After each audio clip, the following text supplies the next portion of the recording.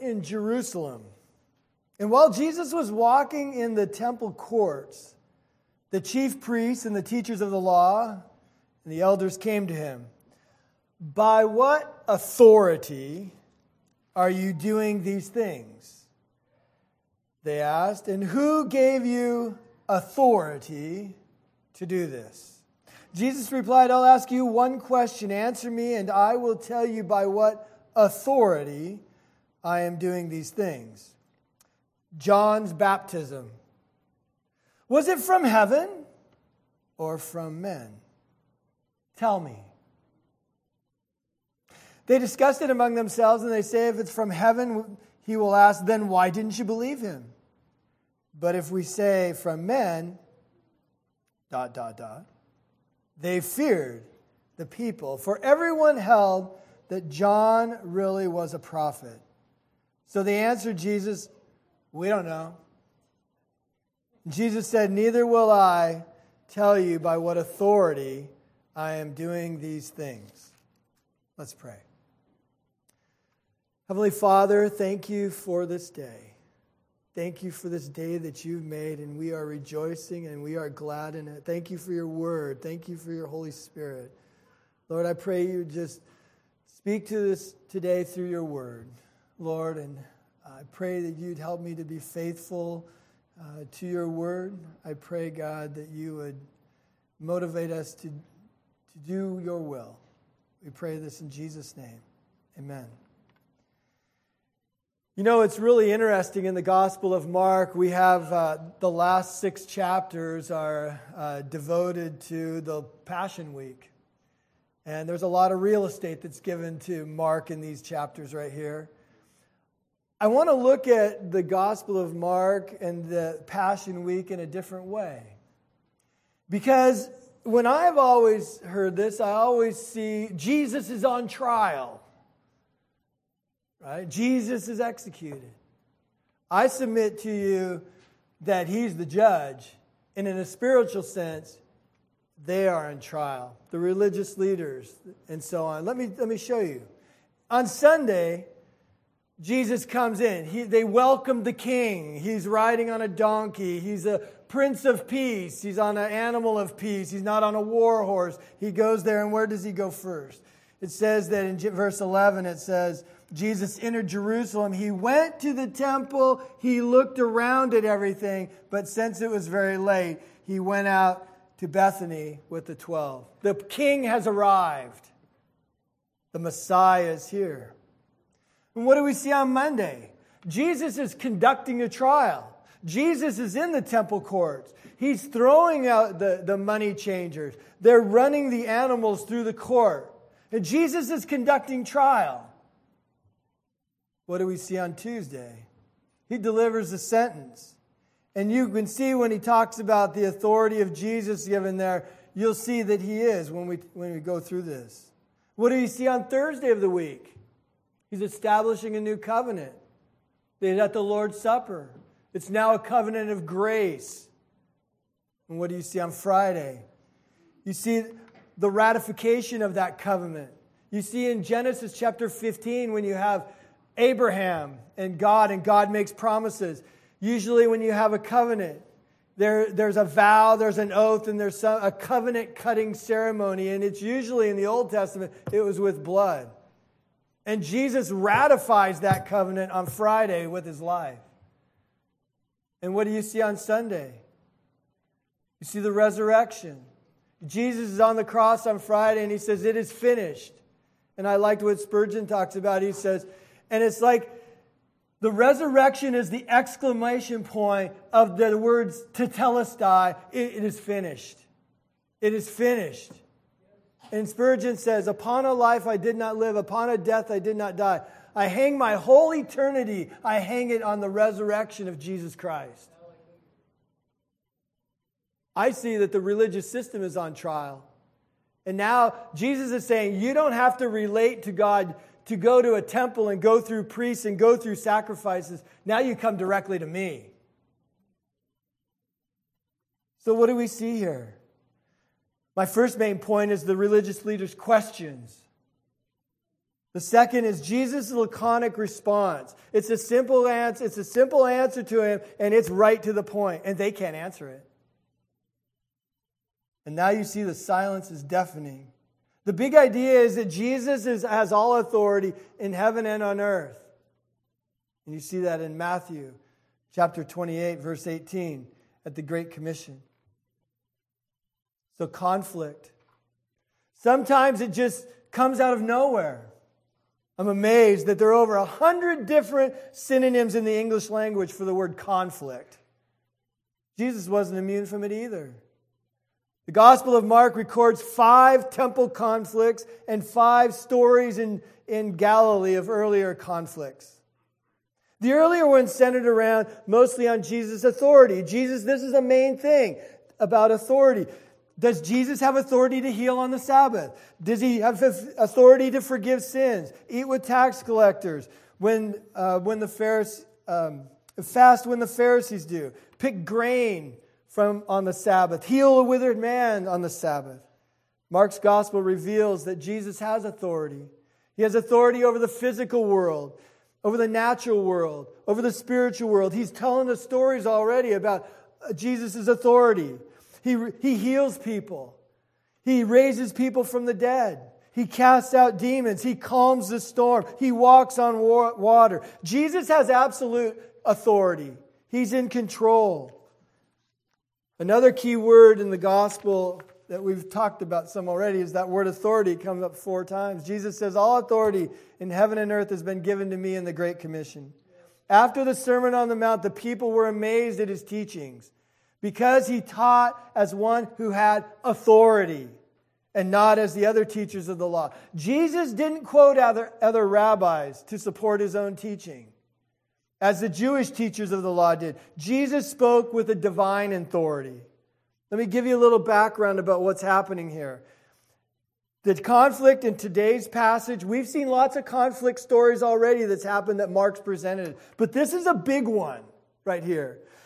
Luke's gospel says that Jesus was teaching and preaching the gospel in the temple courts. That's in Luke 20, verse 1. The chief priests, the teachers of the law, and the elders of Jerusalem challenged Jesus. These guys, these are the heavy hitters here. These are the spiritual big guys that are coming. It was the Sanhedrin's responsibility to investigate anyone who claimed to be sent by God and disrupted the temple operations. They were in charge of the temple operations. And the day before, Jesus was in there. He threw over the money changers' tables. He ran people out. He had the whip, remember, and all that. And remember, he said this, my house will be called a house of prayer for all nations. That's key. And then he says, but you, in the Greek, it's in the emphatic. But you have made it a den of robbers. He's delivering this sentence right now. Yes, he came into Jerusalem as king. He's conducting the trial. That was in the temple courts. And he's ready to deliver the sentence. The Sanhedrin exercised political and religious authority in Israel. The ruling council was made up of 71 men and was led by the acting high priest. And there are actually 2 high priests at that time, because you have Caiaphas, who was the high priest, and you have Annas, who was his father-in-law. But remember, Annas was removed by the Romans. But in Jewish law, you were a priest for life. That's why Jesus was sent to Annas, right? So there are 2 high priests at that time, but the one that was recognized was Caiaphas. Their power of the Sanhedrin was enormous. They operated as mediators between Rome and the people of Israel, and they were super sensitive to anything that threatened their authority. Do you see what's going on here? Who's in charge? And Jesus was doing just that. They asked Jesus in public, while he was teaching and preaching, it says, to state the nature of his authority and the name of the person whom he had received it. Let's talk about the temple operations. That's important to these 7 verses here that we're going to discuss. Remember, Mark was writing to Gentiles. Whenever you have to explain like Jewish traditions or Jewish or Aramaic words, A Jew would understand that, okay? But Mark explains that throughout the gospel. And it must have been really encouraging to the Gentile readers to see Jesus' zeal in the temple court. Why is that? Because it's Passover. People are coming to Jerusalem. That was one of the required 3 days you were supposed to be there during that temple, or during that festival time. They were there. People from all over the world would come back to Jerusalem. Remember the diaspora when you had the Assyrian kings came down, they conquered, and the 10 nations were spread out, right? But they still came all over to come to Jerusalem. You have the Holy of Holies. You have the holy place. You have different courts. You have the court of the women. You have the court of the men. You have the court of the Gentiles. Because remember what Jesus' premise was. He says, my house will be, we call the house of prayer for all nations. Even the Gentiles were able to come. They couldn't go into the restricted areas, but they could come. And what was happening in the court of the Gentiles? That's where all the money changers were all set up. And Jesus said this is supposed to be a house of prayer.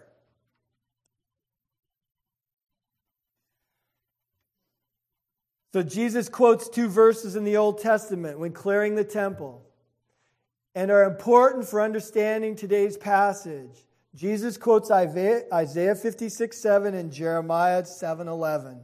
God says, these faithful foreigners, that's what the idea is. These people, I will bring to my holy mountain, this is what Isaiah says, and give them joy in my house of prayer. It says house of prayer once.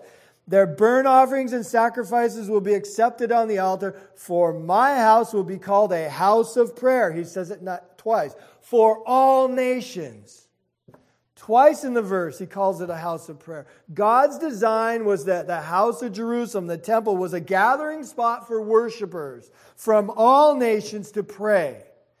A place where prayers could rise like incense from the hearts of faithful to the presence of the living God. Jesus also cites Jeremiah, but you have made it into a den of robbers. And you can bet that did not sit very well with the religious leaders. They did not like that description. So what was happening in the temple? Why were the money changers required at the temple in Jerusalem during Passover? They found that the sacred city of God was overflowing with thousands of pilgrims that were coming there for Passover from all parts of the world.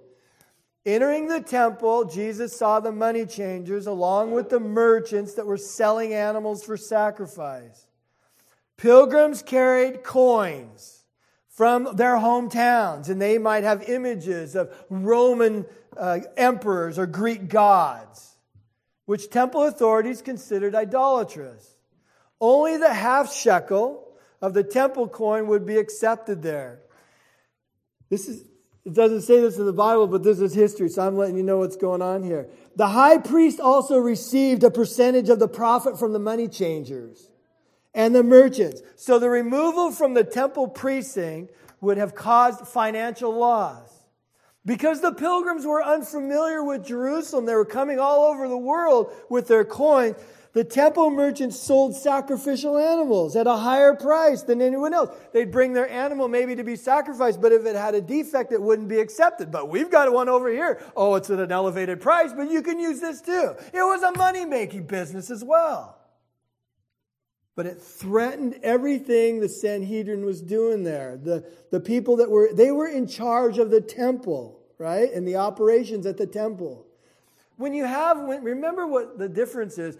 When the people were taken into captivity in Jerusalem, the temple was destroyed, remember? And so what they did is they had houses of worship throughout the land. They called them synagogues. There were Pharisees there. The Pharisees were usually out and about. Not saying they weren't in Jerusalem, but the Sadducees are really in control of a lot of what was going on in the temple. And like I said, there were Pharisees there as well. Okay. So the high priest, he overlooked a little bit, of this dishonesty that was going on, as long as he got his share. You see what's happening with this? The court of the Gentiles was like one of the several courts that was attached to Herod's temple. The outermost court was open to all people. That's the problem. It was a place of prayer for all nations, including the foreigners. This was the court of the Gentiles. This was the only court where non-Jews were allowed. And Jesus cleared the temple courts. And he did it twice, remember? He did it at the beginning in John chapter 2, at the beginning of his ministry, and he does it again at the end. So in the temple courts, the people were being taken advantage of, being cheated through exorbitant exchange rates, being compelled to buy temple-approved animals for sacrifice, on the pretext that the animals may have been brought were unworthy to sacrifice. And Jesus condemned these greedy transactions, and he physically put a stop to the corruption. It should have been a sanctuary for righteousness. And it was made a den of corruption by the religious leaders who were in charge of the temple operations. They were making money off God. God designed it for all people to approach God, to worship and pray. It was a place to meet God. Jesus saw that his Father's house was under the religious leaders, was a place of extortion, place of greed, place of oppression. So let me recap so far what's going on with Passion Week. The king has entered Jerusalem. He goes and he enters and he goes to the temple court and he looks around. It's too late. He goes to Bethany because Jerusalem's crowded. There's a lot of pilgrims that are there. He goes to Bethany. He stays at Mary, Martha, and Lazarus' house. He gets up the next day. He comes in. He goes and he turns over the money changers. And there's a trials be conducted right now. And he's quoting these verses out of Isaiah and Jeremiah. He's stating his case. This is the trial. On Tuesday, remember, you have the withered tree. Okay? That was talked about last week. And then there's this idea in chapter 12 where Jesus keeps speaking about this parable of the tenants, which is all part of this. This idea of he's delivering or passing judgment. So, let's take a look at Mark 27 now that we have the background. It's now the second day of Passion Week. And Jesus comes back to the temple courts where the disturbance with the money changers has taken place the day before. The religious leaders, they can't have this happen again. I mean, it's a disruption and it's right during Passover. The basis of the religious leaders' arguments was that Jesus was performing what appeared to be an official act if he possessed no official status. Their question was a trap. If Jesus said his authority was from God, they would accuse him of blasphemy. If he said his authority was his own, they would dismiss him as a fanatic. He has no authority. They were trying to trap Jesus, and they were going to say, check. But Jesus has absolute authority. He knows their heart, and he says, checkmate. Let me show you exactly what he's saying here.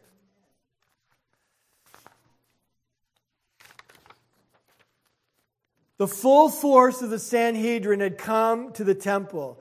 The Sanhedrin is made up of the chief priests, of the teachers of the law, the scribes. They were the interpreters of the law. They were the scholars.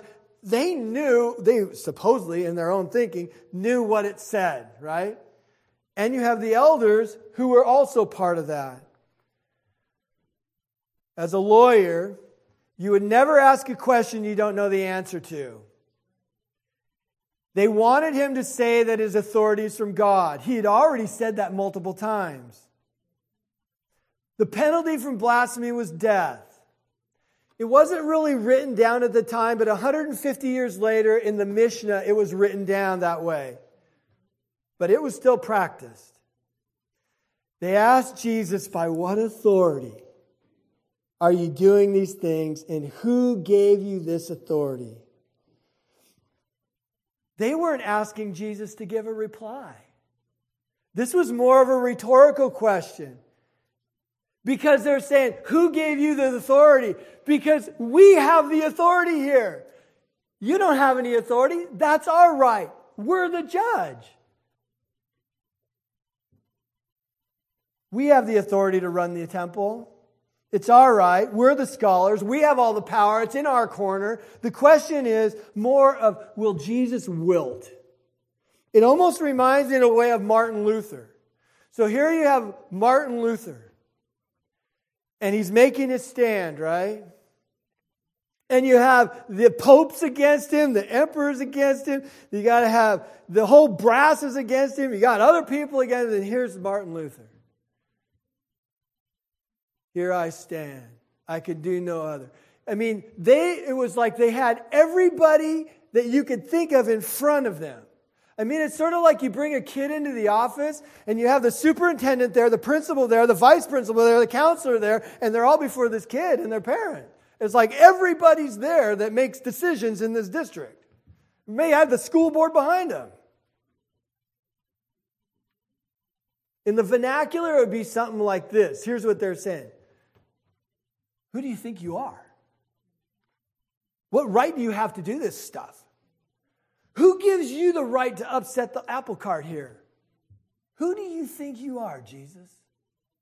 And you have the Sanhedrin. That's the Jewish Supreme Court.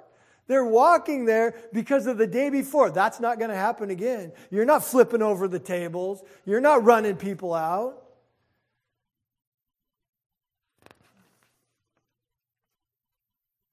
So what's going to happen? So Mark, if you think about it, all of these conflict stories that have been going through the Gospel of Mark, it's now brought into really sharp focus right here at the temple. It's at this point in the gospel story that we have Jesus' authority brought into clear and dramatic confrontation with the highest ranking religious leaders in Jerusalem. It is the authority of heaven versus the bureaucratic authority of the Jewish religious world. The question is, whose authority is going to prevail? So now you have Jesus' laconic response. I'll tell you what, I don't know, if I wanted to have a discussion with Jesus, I'd just say, it's your will, not mine. 'Cause, I mean, here they are, laconic. So it's like a really short, reply, and its impact is so meaningful. So Mark has already set the stage in the first chapter. At the time, remember, Jesus came from Nazareth in Galilee, and he was baptized by John in the Jordan. Jesus was coming up out of the water, remember, and he saw heaven open, torn open, and the Spirit descending on him like a dove. And a voice from heaven came, "You are my beloved Son, whom I love with you, and I am well pleased." So the question is, who are these people that are so full of pride, standing in front of Jesus? They ask this question. They know what his answer should be. They've heard him say it before, that he is from heaven. He's doing these things from his Father in heaven. They knew that. They were just saying, we just want you to say it, say it, say it. Jesus sees right through all that. He does. Jesus says, I'll answer your question. You answer mine. Now, it may seem that Jesus is evading the answer. But his response was considered actually a very good practice in the way that they spoke in rabbinic discourse. The rabbis were considered actually very bright if they didn't really just simply answer the question. But they posed a different question that would force the conversation to go to a deeper level. So, they were receptive of that. They said, okay. But they didn't really expect Jesus to say anything anyways, because they were the one that held the power of the temple, right? So the religious leaders would not have been upset if Jesus posed another question. They were probably just surprised, if anything. They thought that they were trapping Jesus in front of the people. But he turned the tables on them, literally and spiritually. by answering them in a thoughtful and rabbinic way that surprised them even more. In Greek, this is the way it would be said. I will ask you one logos. I'll ask you one question, one word. One word. And in that one word, he exposed all their motives in one accurate stroke. Answer me, and I will tell you by what authority I do these things. And that one word is John. John. John the Baptist. Was his ministry, was he from heaven? Or was it from men? Answer me. Now, this is an interesting literary type of technique. It's called synecdoche. It's a figure of speech in which the little represents part of the whole. It's sort of like this in English. We do the same thing in English. Hey, I bought some wheels. Well, what did you buy? You bought a car, right? You didn't just buy the wheels, right? But it's something that's small, but it actually encompasses the whole thought. Or if you said, I would like to ask for your daughter's hand in marriage. Does that mean you just want her hand? No, you want every part of, I want her mind, her soul, I want to be with her. I want her to be my wife, right? So that's the idea. So it's a figure of speech in which the little part represents the whole. It would be like this, like I just said. When Jesus talks about the baptism of John, he's literally saying the entire ministry of John. So you tell me about John, his baptism, the sermons, his counsel, his pronouncements, his claims. All of his ideas are all packaged up into that reference of John's baptism. The question that Jesus puts is this. I'll tell you what. You tell me your assessment of John and whether or not his ministry was from heaven. Was John speaking God's truth? Was he acting in God's approval? Or did he simply come from men? What is your view? Is it from heaven or is it from men? You ask me about my authority. I'm asking you about John's authority. What do you think? Now think about that for a second. It's not stated here, but it was known that John the Baptist had publicly affirmed Jesus as the anointed one. Jesus was baptized by John. John testified to the events connected to Jesus' baptism about the dove coming from heaven. John put his stamp of approval on Jesus. John the Baptist called him the Lamb of God that takes away the sin of the world. John says, I am unworthy to tie his sandals. John says, I am the one who makes straight path for the way of the Lord. Here's what John said, that Jesus must increase and I must decrease. Think about this. If they validated John, if they said John's ministry was from heaven, if the religious leaders affirmed that about John, they were stuck with the affirmation of Jesus. They would have to agree that Jesus was the Messiah because John said so. Jesus asked the question, and this is so good. We call this in teaching the power of the pause. You know, where you ask the question and you just pause. You get think time, sometimes they call it. Waits for a response. And listen, here's how Jesus says this. He says, turn too many pages. He says, Jesus replied, I'll ask you one question. Answer me and I will tell you by what authority I'm doing these things. John's baptism. Was it from heaven or was it from men? Tell me. And there must have been a long pause. I mean, the wheels were turning in their head. The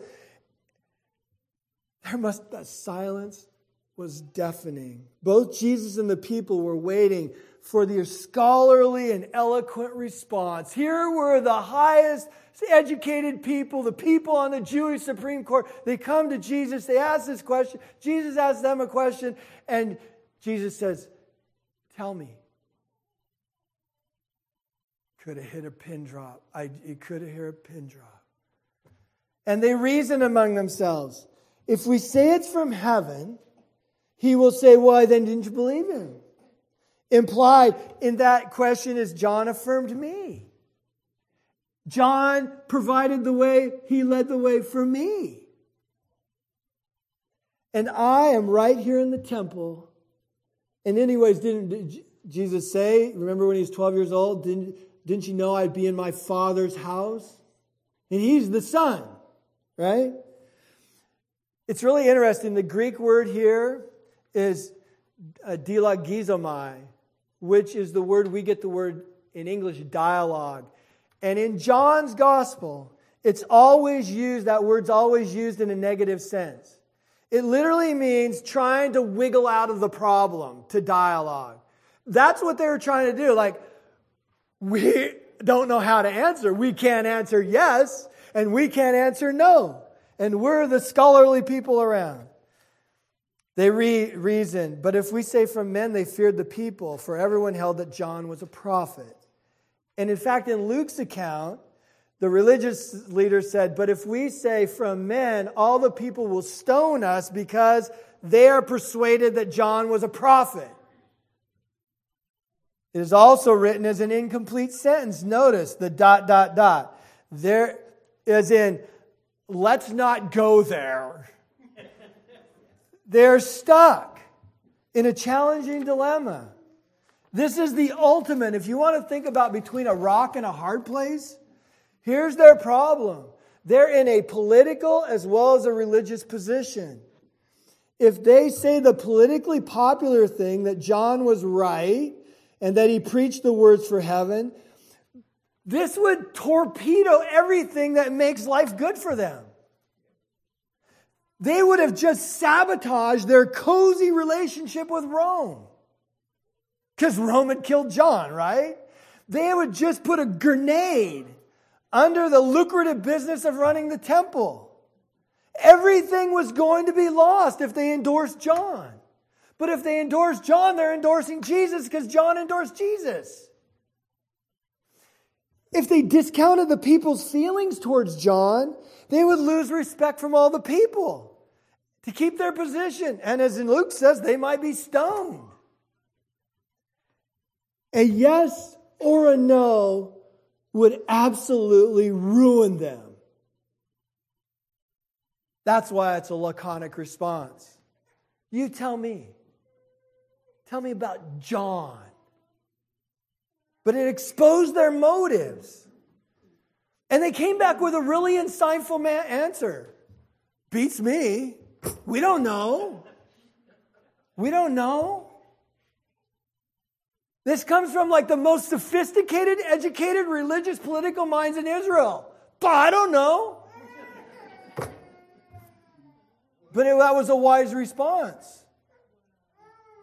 And Jesus responds in a spirit of not casting his pearls before the swine. Neither will I tell you by what authority I am doing these things. Jesus is literally saying to them, I'm done. I'm done. You don't want to listen to the truth. I am the way and the truth and life, but you don't want to listen to it. Your hearts are hard. You don't care. I remember what Thomas Aquinas said. To the one who has faith, no explanation is necessary. To the one who doesn't have faith, no explanation is possible. I'm done. You know, I know there comes a point, and you're going to see this later on when we get to this conclusion, because I'm almost finished with this sermon. We're studying in the book of Exodus right now, and we're looking at Moses. And there are 5 excuses that Moses gives God about not going back to Egypt. And God's accommodating on the first 4. But the 5th one, it says God becomes angry. Because you know what his 5th excuse was? Send somebody else. I don't want to go. It's a spirit of rebellion. It's like, and God was angry at that. I mean, he says, well, I can't talk. Okay, get your brother Aaron. He's trying to accommodate on some of these things, but there's a point where these religious leaders, they don't want to hear. Their hearts are hard. But Jesus gives them an answer they don't like. And we're not going to go into this, but here's something about your homework assignment. In Mark chapter 12, Jesus actually does respond. He responds in a parable, the parable of the vineyard. Every Jewish child would know the story of the vineyard. It's in Isaiah chapter 5. That's your homework assignment. And I can tell you right now, remember I said Jesus is passing judgment? Because in verse 12, this is what the religious leaders said, because this is the same time frame. It says, and when they looked, and then, verse 12, then they looked for a way to arrest him because they knew that he had spoken that parable against them. But they were afraid of the crowd, so they left him and they walked away. So in conclusion, so you can study Jesus' response. That's the sermon for next week. It's really fascinating, though. It's assuring to know that Jesus has promised us that He will always be with us. He is sovereign. He is the only King and Lord. Jesus is the King of Kings, and He's the Lord of Lords. I can look to the Bible and trust in the reality and the authority in God's promises.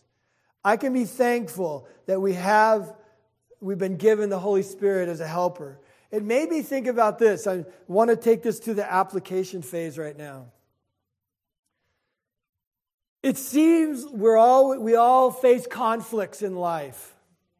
There are always struggles in life. We have the confidence of knowing that Jesus says that He will always walk with us, right?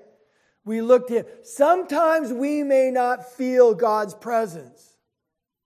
But R.C. Sproul says this: God's promises are not based on our feelings. They're based on His integrity, His character. We were in Sunday school today, we were talking about one of the Psalms. It says, Lord, teach me. Teach me to rely on your faithfulness. Give me an undivided heart that I might fear your name. I submit to you that these religious leaders they had a divided heart. And they did not fear God's name. They may have, on the outside, had Jesus right in front of them. They did not want to listen. So we need to be careful. Our hope is not found in rituals and traditions, but in the title of this message, it's found in the reality of who Jesus was. Jesus, the Son of God was standing right in front of them, and they didn't recognize it. They knew the words from the Torah. They knew what the Bible said. And there, the reality of Christ was right before them, and they did not recognize it. The religious leaders were like Pharaoh in the times of Moses. They had hardened hearts. Their ability to perceive and understand was dulled, and as it says in 1 Timothy, seared. Proverbs 4:12 says this: guard your heart, for from it flows the springs of life. And what is the cause of this spiritual cancer, I call it? This of a hardened heart. We talk about hardened arteries. What causes a hardened heart? It's sin. It's sin. It wants to creep into our lives. God says to Cain, if you do it as right, will you not be accepted? But if you do not do it as right, sin is crouching at your door. It desires to have you, but you must master it. What are the signs? The signs of a hardened heart are an inability to see, an inability to understand, an inability to hear, an inability to remember, to put into practice what God's purposes are for our life. Sin causes hearts to grow hard, especially when there's continual unrepentance.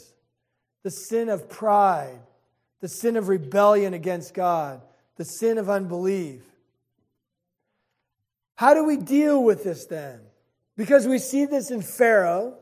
We see this in the religious leaders. We don't want to have a hard heart. I think the first thing is that Psalm 139 says, you need to recognize there's a spiritual disease. Search me, O God, and know my heart. Try me and know my anxious thoughts. See if there be any wicked way in me and lead me into everlasting. I think that's the first thing you need to do.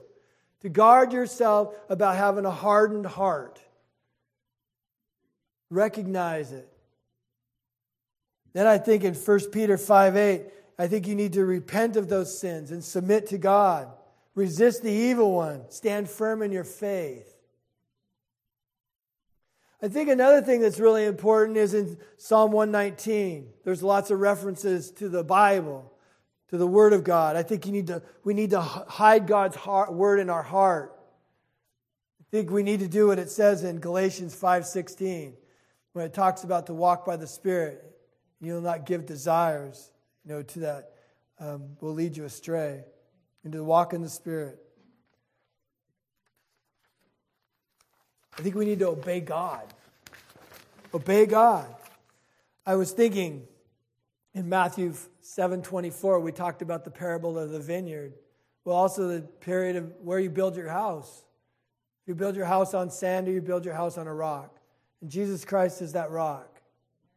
And it says, he who hears these words of mine, and this last part is so important. He who hears these words of mine and just lets them fall to the ground? No. He who hears these words of mine and puts them in a book and then puts it on a shelf? No. He who hears these words of mine and puts them into practice. That's the key. That's the key. If you love me, what does Jesus say? If you love me, you will keep my commandments. If you love me, you'll keep my commandments. And I think we need to be careful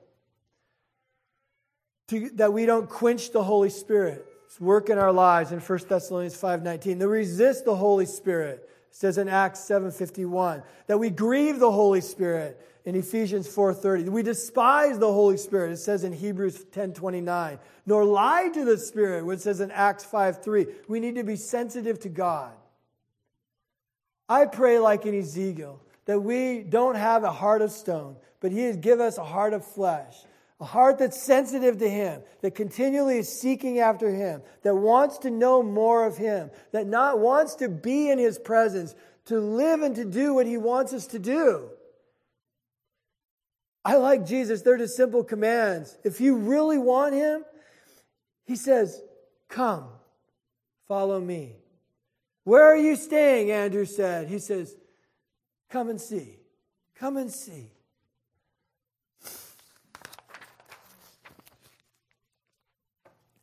In these last days, there's a lot. There's been pain and sorrow and hurt all throughout human history.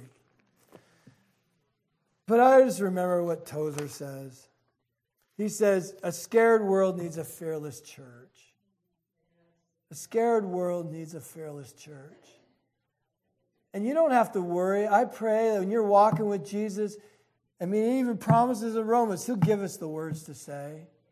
And here these people were trying to trap Jesus, and Jesus exposes them, just like it talks about in Hebrews 4:12, that the Word of God is living and active, sharper than any two-edged sword, piercing as far as the division of both soul and spirit, of both joints and marrow, and able to judge the thoughts and the intentions of the heart. And they were judged, and they were found wanting. Oh Lord, I pray that my eyes will always be on you. With you at my right hand, I will not be shaken. Psalm 16:8. Let's pray.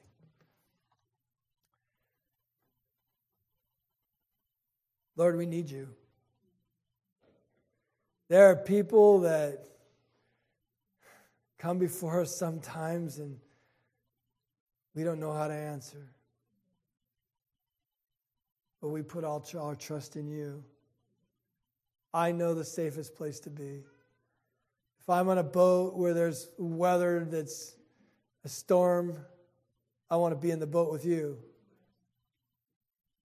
When I'm walking down the road through Jericho and I see the whole crowd, I know the safest place. I want to be right with you. If I'm in a sheep and I'm in a field, I want to be next to you. I want to know you.